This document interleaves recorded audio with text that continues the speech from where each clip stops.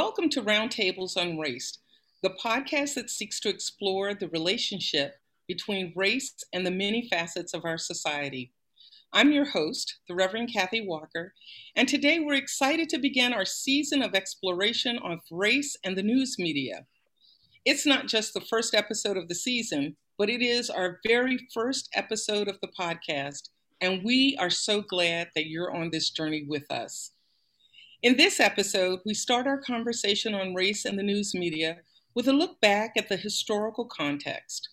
By gaining a deeper understanding of how people of color have been portrayed in the past, we'll be better able over the course of this season to see how historical actions have influenced and continue to influence the news media today. We're delighted to be joined by two guests with a wealth of knowledge on this topic. And it is my pleasure to introduce Dr. Trevi McDonald. She is an associate professor and the director of diversity, equity, and inclusion at the University of North Carolina at Chapel Hill's Hussman School of Journalism and Media. Her teaching interests include diversity and media, electronic communication, and media and society. Her research interests include media, socialization, audience studies, oral history, and race and gender. She is currently collecting the oral histories of Black journalists who covered the civil rights movement. This oral history documentary project focuses on the key events, beginning with the 1963 March on Washington for Jobs and Freedom through Dr. Martin Luther King Jr.'s assassination in 1968 through the lens of Black journalists. And also today, we have Professor Andrew Rojecki, a professor of communications and political science at the University of Illinois in Chicago. He researches and teaches communications in three contexts: political movements, racial politics, and globalization. Among his publications, he is the co-author of the award-winning The Black Image in the White Mind, a work that offers a comprehensive look at the intricate patterns of racial depiction in the mass media, revealing how those patterns shape and reflect the ambivalent attitudes of whites towards Blacks. Welcome, Dr. McDonald and Professor Rojecki, to Roundtables on Race. Thank you, Kathy. Thanks. Happy to be here. Thank you. It's a pleasure to have you. So we want to start at the beginning, at the basics, I think, and ask the question, what is the historical perspective of the news media and its relationship to the communities that it serves? And I think I'm going to start with you, Professor Rojecki, really because of the book that you've written. Well, I think that there's a very complex history, and whenever I teach my course to my students on race relations and specifically racial politics, it's always difficult finding the beginning. You just keep on tracing backward. Ostensibly, the course is about mass media, but then you really have to sort of go into the early history of the United States and to think about the sort of ideological support for the ideas of race, and that goes back to the early 18th century. So even figures that our students admire, as say Thomas Jefferson, was conflicted. Obviously opposed to slavery, but also providing kind of a luster for the idea of segregation. In other words, that he felt that freed slaves weren't fully prepared to become citizens, and so kind of gave a luster to the idea of segregation. And segregation, I think, for me in any case, becomes kind of a guiding concept for talking about race in America, because the United States continues to be a racially segregated country. And so consequently, the news media become more important because they become kind of the medium through which a lot of whites get their first impressions of Blacks. So I think that Dr. McDonald, you can weigh in here a little bit and say, I keep thinking of that quote, is life imitating art? Is art imitating life, right? So for news people, you always think that you're getting an honest and true account of an event. But if we're talking about the news media and how it has contributed to certain kinds of stereotypes, what does that say about the news media as an industry and a collector of honest accounts of events? Yes. So when you think about how the news media has traditionally portrayed people from minoritized communities, it is through the lens often of the journalist who's doing the story. Um, you really did not see a lot of journalists of color in the press until late 1960s, early 1970s. And even then, they were not in managerial roles that kind of guided that representation. Okay, so now that we have a, a greater representation, are we beginning to see any sort of shift in how these stories are then told? I think it's really important to consider the role of journalism education and the importance of having a more inclusive curriculum in regards to the stories that we're going to hear in present day and in the future. Keith Woods, who was with Poynter, developed the concept of excellent journalism. Excellent journalism is context plus complexity plus voices, letting people tell their stories in their own voice with their own emotion, authenticity, and proportionality. And I think as we begin to train more journalists and strategic communicators to tell the stories with that concept in mind, we're going to begin to see more of a shift. Also, you have to think about mainstream media versus new media because technology has really changed just the opportunity for stories and different voices to be told and heard. Right now, I think we have we're things are not perfect right now, certainly. And I think that we do have the opportunity to move towards a more inclusive storytelling. So, I Professor, agree. go ahead. Excuse me. I agree. I think that with Trevi, uh, apart from, when we try to train journalists to become much more sensitive to the kinds of issues, um, this reminds me of the interviews that we did for our book. And one of the interviews that I did was of a fairly wealthy white woman who lived in a white suburb of Indianapolis. And she had grown up um, in a working class neighborhood, I believe in Tampa in Florida, where a lot of her schoolmates were Black. And so she had a mechanism for sort of decoding news content, specifically news content, about crime news, which is largely what local news is about, because it's easy, right? It's easily available.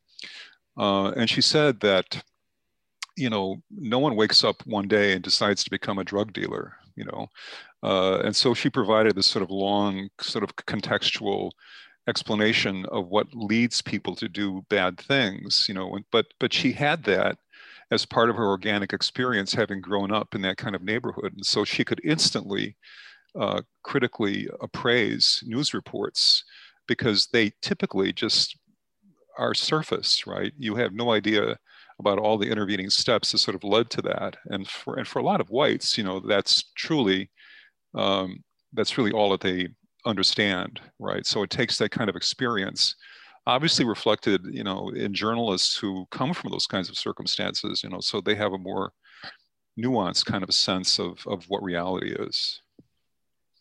Andrew, when I was reading your book, The Black Image and the White Mind, and I realized that you wrote this book, I think about 20 years ago now. That's correct. And but parts of it read like it was written yesterday. So I'm really always trying to figure out how much progress are we really making? Like you think about news accounts, and I think the crime beat is one of the most fascinating ones because if you look at news stories, even if they use clip art almost, if they want to portray an image of somebody in handcuffs, 9 times out of 10 that is always going to be a person of color. So that you begin to create these images in the minds of people that then most criminals or all criminals must be Black or must be people of color. So I guess my question for you is, if you were going to write this book today, would there be stark differences between where we were 20 years ago and where we are now? Yeah, well, I think that Trevi's comment about new media, I think, is really pertinent here. We've had kind of a separation of audiences into niche audiences, to which different, specifically in television, for example, in cable news, let's say, they appeal to the sort of ideological views of their audiences as kind of a marketing technique. And so if we were to do this study today, I mean, I would certainly take that into account. The sort of partisanship that sort of entered news coverage. It's pretty clear that, for example, Fox News frames Black Lives Matter in a way that would be completely alien to people who watch MSNBC, and so you have this kind of separation by audience. When we wrote the book, we were largely looking at mass media, because at that time we were looking at major networks and major newspapers. Today it's much more complex. It would be a pretty difficult undertaking, I think, but certainly it would begin with that sort of partisan divide, I think. So, Trevi, as you're preparing students to go out and to do journalism and to do media kinds of have media kinds of occupations, what is the how do they portray this whole concept of what we're calling alternative facts, or how do we distinguish between the truth? I mean, because somewhere there is the real truth, right?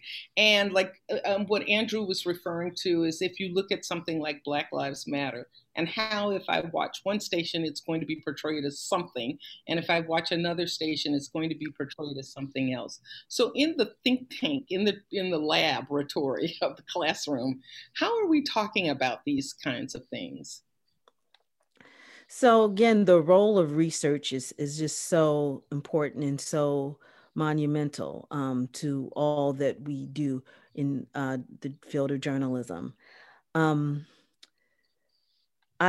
have students do. I'm like stumbling here, but I teach a course on diversity and communication, where we explore these topics, where we focus on just different fault lines, like social class, like immigration, like race, like crime, and just really teaching the students to do research, to see different viewpoints, to gather the voices of those who are actually experiencing these different issues, and to let them not just speak only about those issues, but interviewing them about just a range of topics, and being more comprehensive.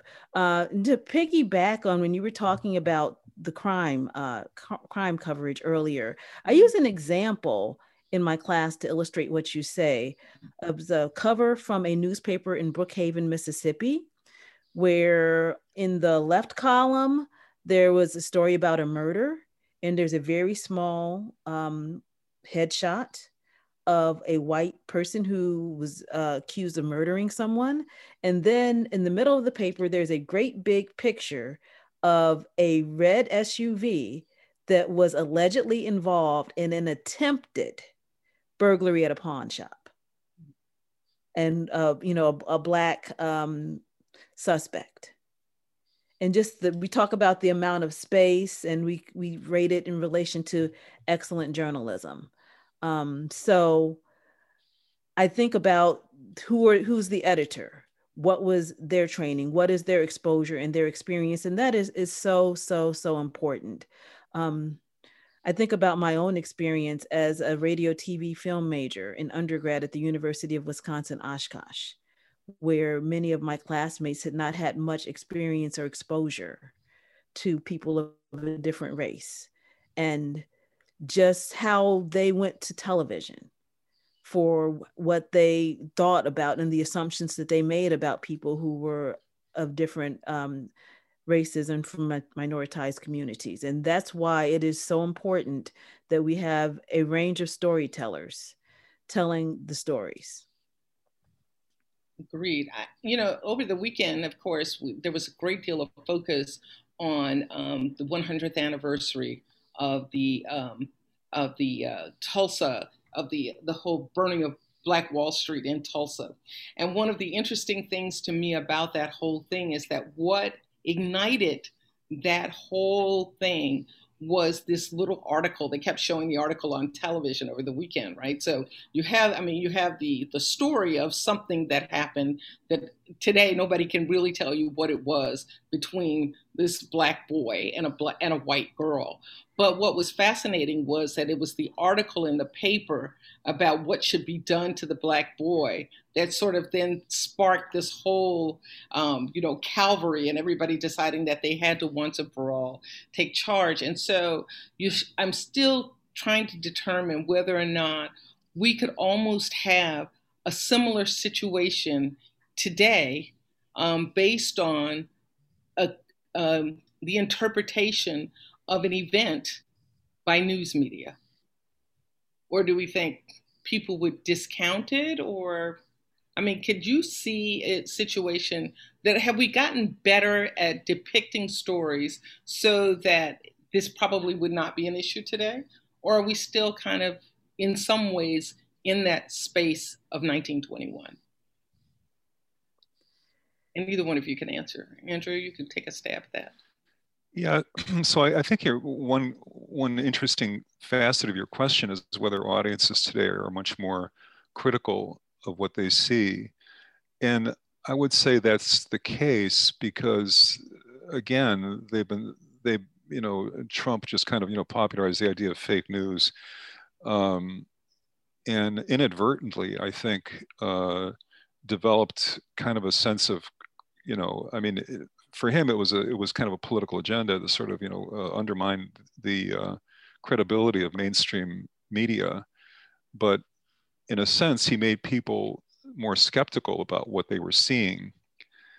And that's a fascinating question. I think that's something that really needs to be researched, whether people, take their surface view of the news like they used to, or whether some critical faculties have sort of developed.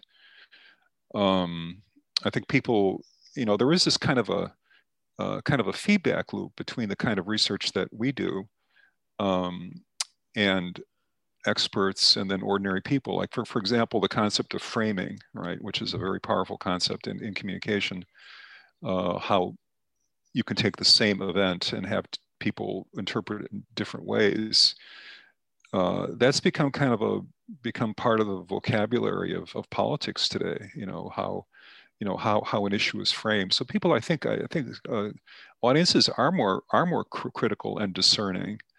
But whether that makes them more sympathetic or not is the key, and that's where we really need to do some research about that. Yeah, I agree with Andrew. And if you think about 1921, just the modes of communication were more limited. Yes. Print, radio. And I think now with the evolution of the internet and the opportunity for more information to get out, there's a possibility of more perspectives to be presented. Now, the question is, will these audiences actually consume these multiple perspectives? Or people just want to believe what they want to believe? And then are they looking for those particular perspectives that align with their own beliefs? And is that the concern? Do we become more polarized as we look for, that specific kind of media that seems to align with our own values and our own belief system?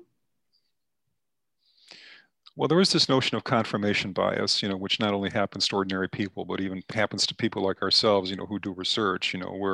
We're looking for certain outcomes based on the theories that we use, and this is certainly a pretty common kind of phenomenon among people. And so the question is, whether or not the new media landscape is more likely to encourage confirmation bias, or are people more likely to sort of sample their way through different kinds of perspectives. I think that the idea that audiences seek to sort of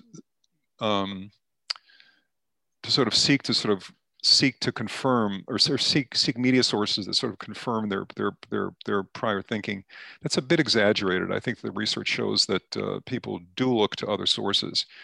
Now, what the motives are for those things, I don't know. Maybe it's because they think that listening or watching media sources that they disagree with gives them better ammunition against those perspectives, or whether it truly enlightens them. And again, I think that there hasn't been enough time that have kind of elapsed, I think, for us to sort of draw any quick conclusions about that. Okay. You know, Trevi, I think about the project that you're working on currently, this oral history of Black journalists, which I'm really excited to hear more about, and to and I can't wait until your project is completed to really be able to listen to the stories as told through the lens of Black journalists. But, you know, one of the things that as a journalist, I studied journalism at the community college, so years ago. And one of the things that we talked about was how television, in its sort of still infancy stages, though, really sort of changed the trajectory of the civil rights movement based on Bloody Sunday, right? That people, when they saw that was just a bridge too far. Yeah. And even earlier with the Birmingham campaign, seeing those children in 1963 being hosed down by fire hoses that were so powerful with regards to the pressure that they would strip the bark off of a tree. That just really, I think, awakened to the general American public to what was going on in the South, and led to more coverage by both Black and mainstream presses. Mm-hmm. Yeah, and I teach a course on the Black press in U.S. history, and each semester, each spring when I teach the course, I pair students into teams of two. Each team is assigned a key event during the civil rights movement, and one student researches how it was covered in the mainstream press, and the other student researches how it was covered in the Black press. And one of the big differences they found is the way the Black press really humanized the people who were involved in these different events. Mm-hmm. Mm-hmm. And I think if you then fast forward to the George Floyd massacre last year, right? And how that was portrayed in media. Again, I don't know. It was during the trial that when certain media outlets talked about the need to humanize George Floyd, that I realized that of the disconnect, I think, between various types of media, and this whole notion that we are still in a place where people of color don't seem quite human to the dominant culture. Is that a good, accurate kind of depiction? Yeah, I believe so. When you think about even coverage of athletes, mm-hmm. Black athletes, in this recent ruling regarding concussions and brain injuries with Black athletes, it's atrocious that in 2021 we're still having thoughts and conversations about this, that there is a difference between humans based on race. So I think that is still something that we definitely need to improve upon as a society. So what is the media's responsibility in shaping the views of society? Who ultimately has the responsibility for this? I think definitely it's just so important to have diverse storytellers telling diverse stories, and applying the concepts of excellent journalism, letting voices be heard in their own emotion, in their own words, rather than talking about a group or talking about a person. That is just so important. Presenting it authentically, and also examining it from different perspectives. For example, in my diversity and communication course, I take a news story or a news event, And I have students analyze how it's covered in Al Jazeera, BBC, CNN, and Fox News, with regards to news values, with regards to framing, with regards to quality of sources, just to gain media literacy. And this is something that everyone needs to do. Just look at some of these stories from different perspectives.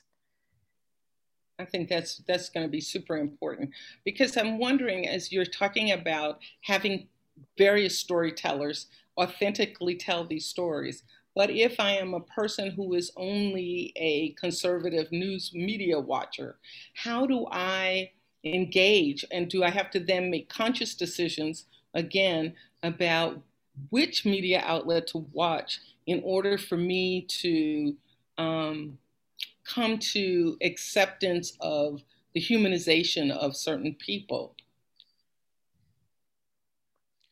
Yeah, I can weigh in on that a little bit. I mean, over the last 10 or 15 years, we've been seeing, at least in the Republican Party, the sense of fear that whites are becoming a minority group numerically, which I think, of course, is an absurd idea, because there are plenty of instances where you find minority populations dominating majority populations, such as in South Africa. But certainly, I think the Republican Party has been playing upon the fears of whites, that they're somehow about to become minorities, and lots of research showing that whites feel victimized. Kind of an ironic kind of a position given their position in society. So I think, going back to the question of I think it really is important, I think, to have diversity of perspectives based upon, I think, the life experiences of the journalists themselves. That becomes a lot more compelling, I think, for those people who actually write these stories. In other words, it's, obviously when you're working for an organization like Fox, you're not going to frame a story in a way that, kind of sort of is at odds with the sort of implied editorial policy. But I think that provided that newsrooms are seated with people who come from these diverse backgrounds, at some point their experience becomes kind of an important kind of critical tool that they use to sort of interpret what they're writing about. I think it's hugely important. I know that at least in many of our faith communities now, we're going back and we're really trying to open up and look at the history of our particular communities over a span of time to figure out, what went right and what went wrong, especially as it pertains to, the constructs between the races throughout history. So, depending upon which faith community you're looking at, it may expand all the way back to the time of the Civil War or what have you. But there is a growing need right now, or sense of urgency in some of these places, to really do this work and to figure out how to, first of all, recognize what we did that was not right. Right. And so I guess my question to you is, as you look at news organizations, do they have any responsibility from time to time to really sit and examine how they have impacted society based on their depiction of different groups of people throughout history? I can give the example of the News and Observer, which in 1898 ran a Negro domination propaganda campaign, which really stoked the fires, in part, that led to the Wilmington Massacre insurrection of 1898, which is the only successful coup d'etat in US history that people are really just starting to learn about. In 2006, they published a special section titled The Ghost of 1898, and they actually apologized for their role. Josephus Daniels was the editor. There is a digital exhibit that's available online at Wilson Library at UNC Chapel Hill of some of those articles and mostly political cartoons. And they did political cartoons because the literacy rate was much lower then. Mm-hmm. And it was something that would stand out to people. Yeah, and also I think we also have the precedent of organizations like the New York Times admitting that they were led too much by the Bush administration and into the invasion of Iraq. That their news coverage was skewed in retrospect. So it's a great question. Are news organizations more sensitive to certain kinds of coverage than others, right? The question I would ask, are news organizations self-critical when it comes to issues of race? Are they, and if so, how do they become that way, right? And I think for issues of race, because the issues are so entrenched, I think it's really difficult. I think sometimes to sort of see the long-term consequences of certain kinds of news coverage. Like, for example, in local news, it trades on crime because it's cheap and it's dramatic.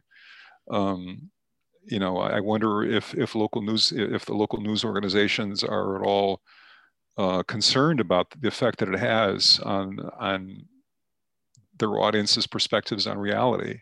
That it sort of exaggerates the importance of certain kinds of stories. I think station managers, unfortunately, are driven by bottom line concerns, and I think it takes political movements to sort of make them self-aware and make them a little bit more critical. So I think that I don't think we can rely entirely on news organizations themselves. I think it really depends on the sort of force of external political movements to make them much more self-aware, or at least to sort of think about the consequences of what they're doing.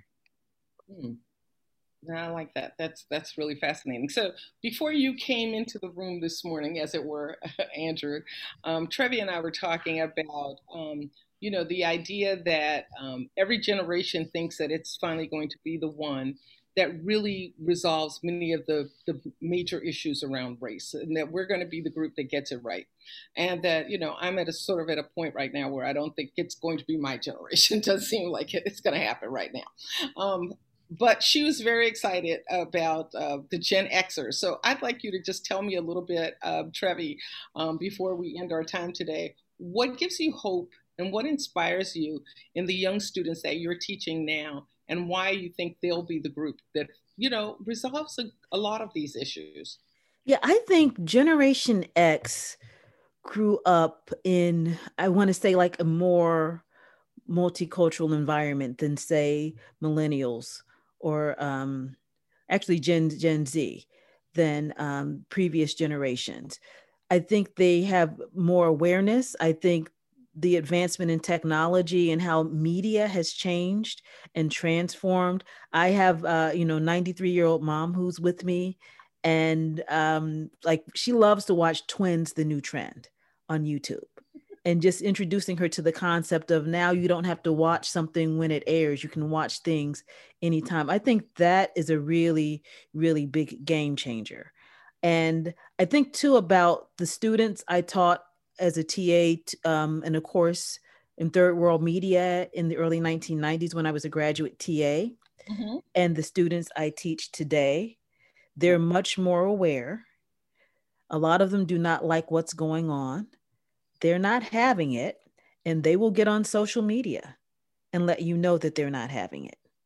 Whereas I think previous generations, because of the way just the way technology existed and the way we communicated back then, we are not necessarily as savvy in doing that. That's true. I think that's fair. Andrew, what do you think about your students? I agree. I agree. The idea of sort of, available cheap technology. I mean, we certainly wouldn't have had the outcome that we did in Minneapolis, had it not been for for someone, figuring out that they ought to um, record, Chauvin with his knee, on George Floyd's neck. I mean, that was so compelling, going back to, images that come from the civil rights movement. That was one of those compelling visuals that I think not only altered the way that we think about race here in the United States, but really around the world. So it's really, really an amazing thing. This is a really tough issue because, one of the components of a course that I teach is about interracial marriage and dating, and which I think is ultimately the solution to all of our problems here. I mean, if I could, for me, that is the path to eliminating the idea of race completely.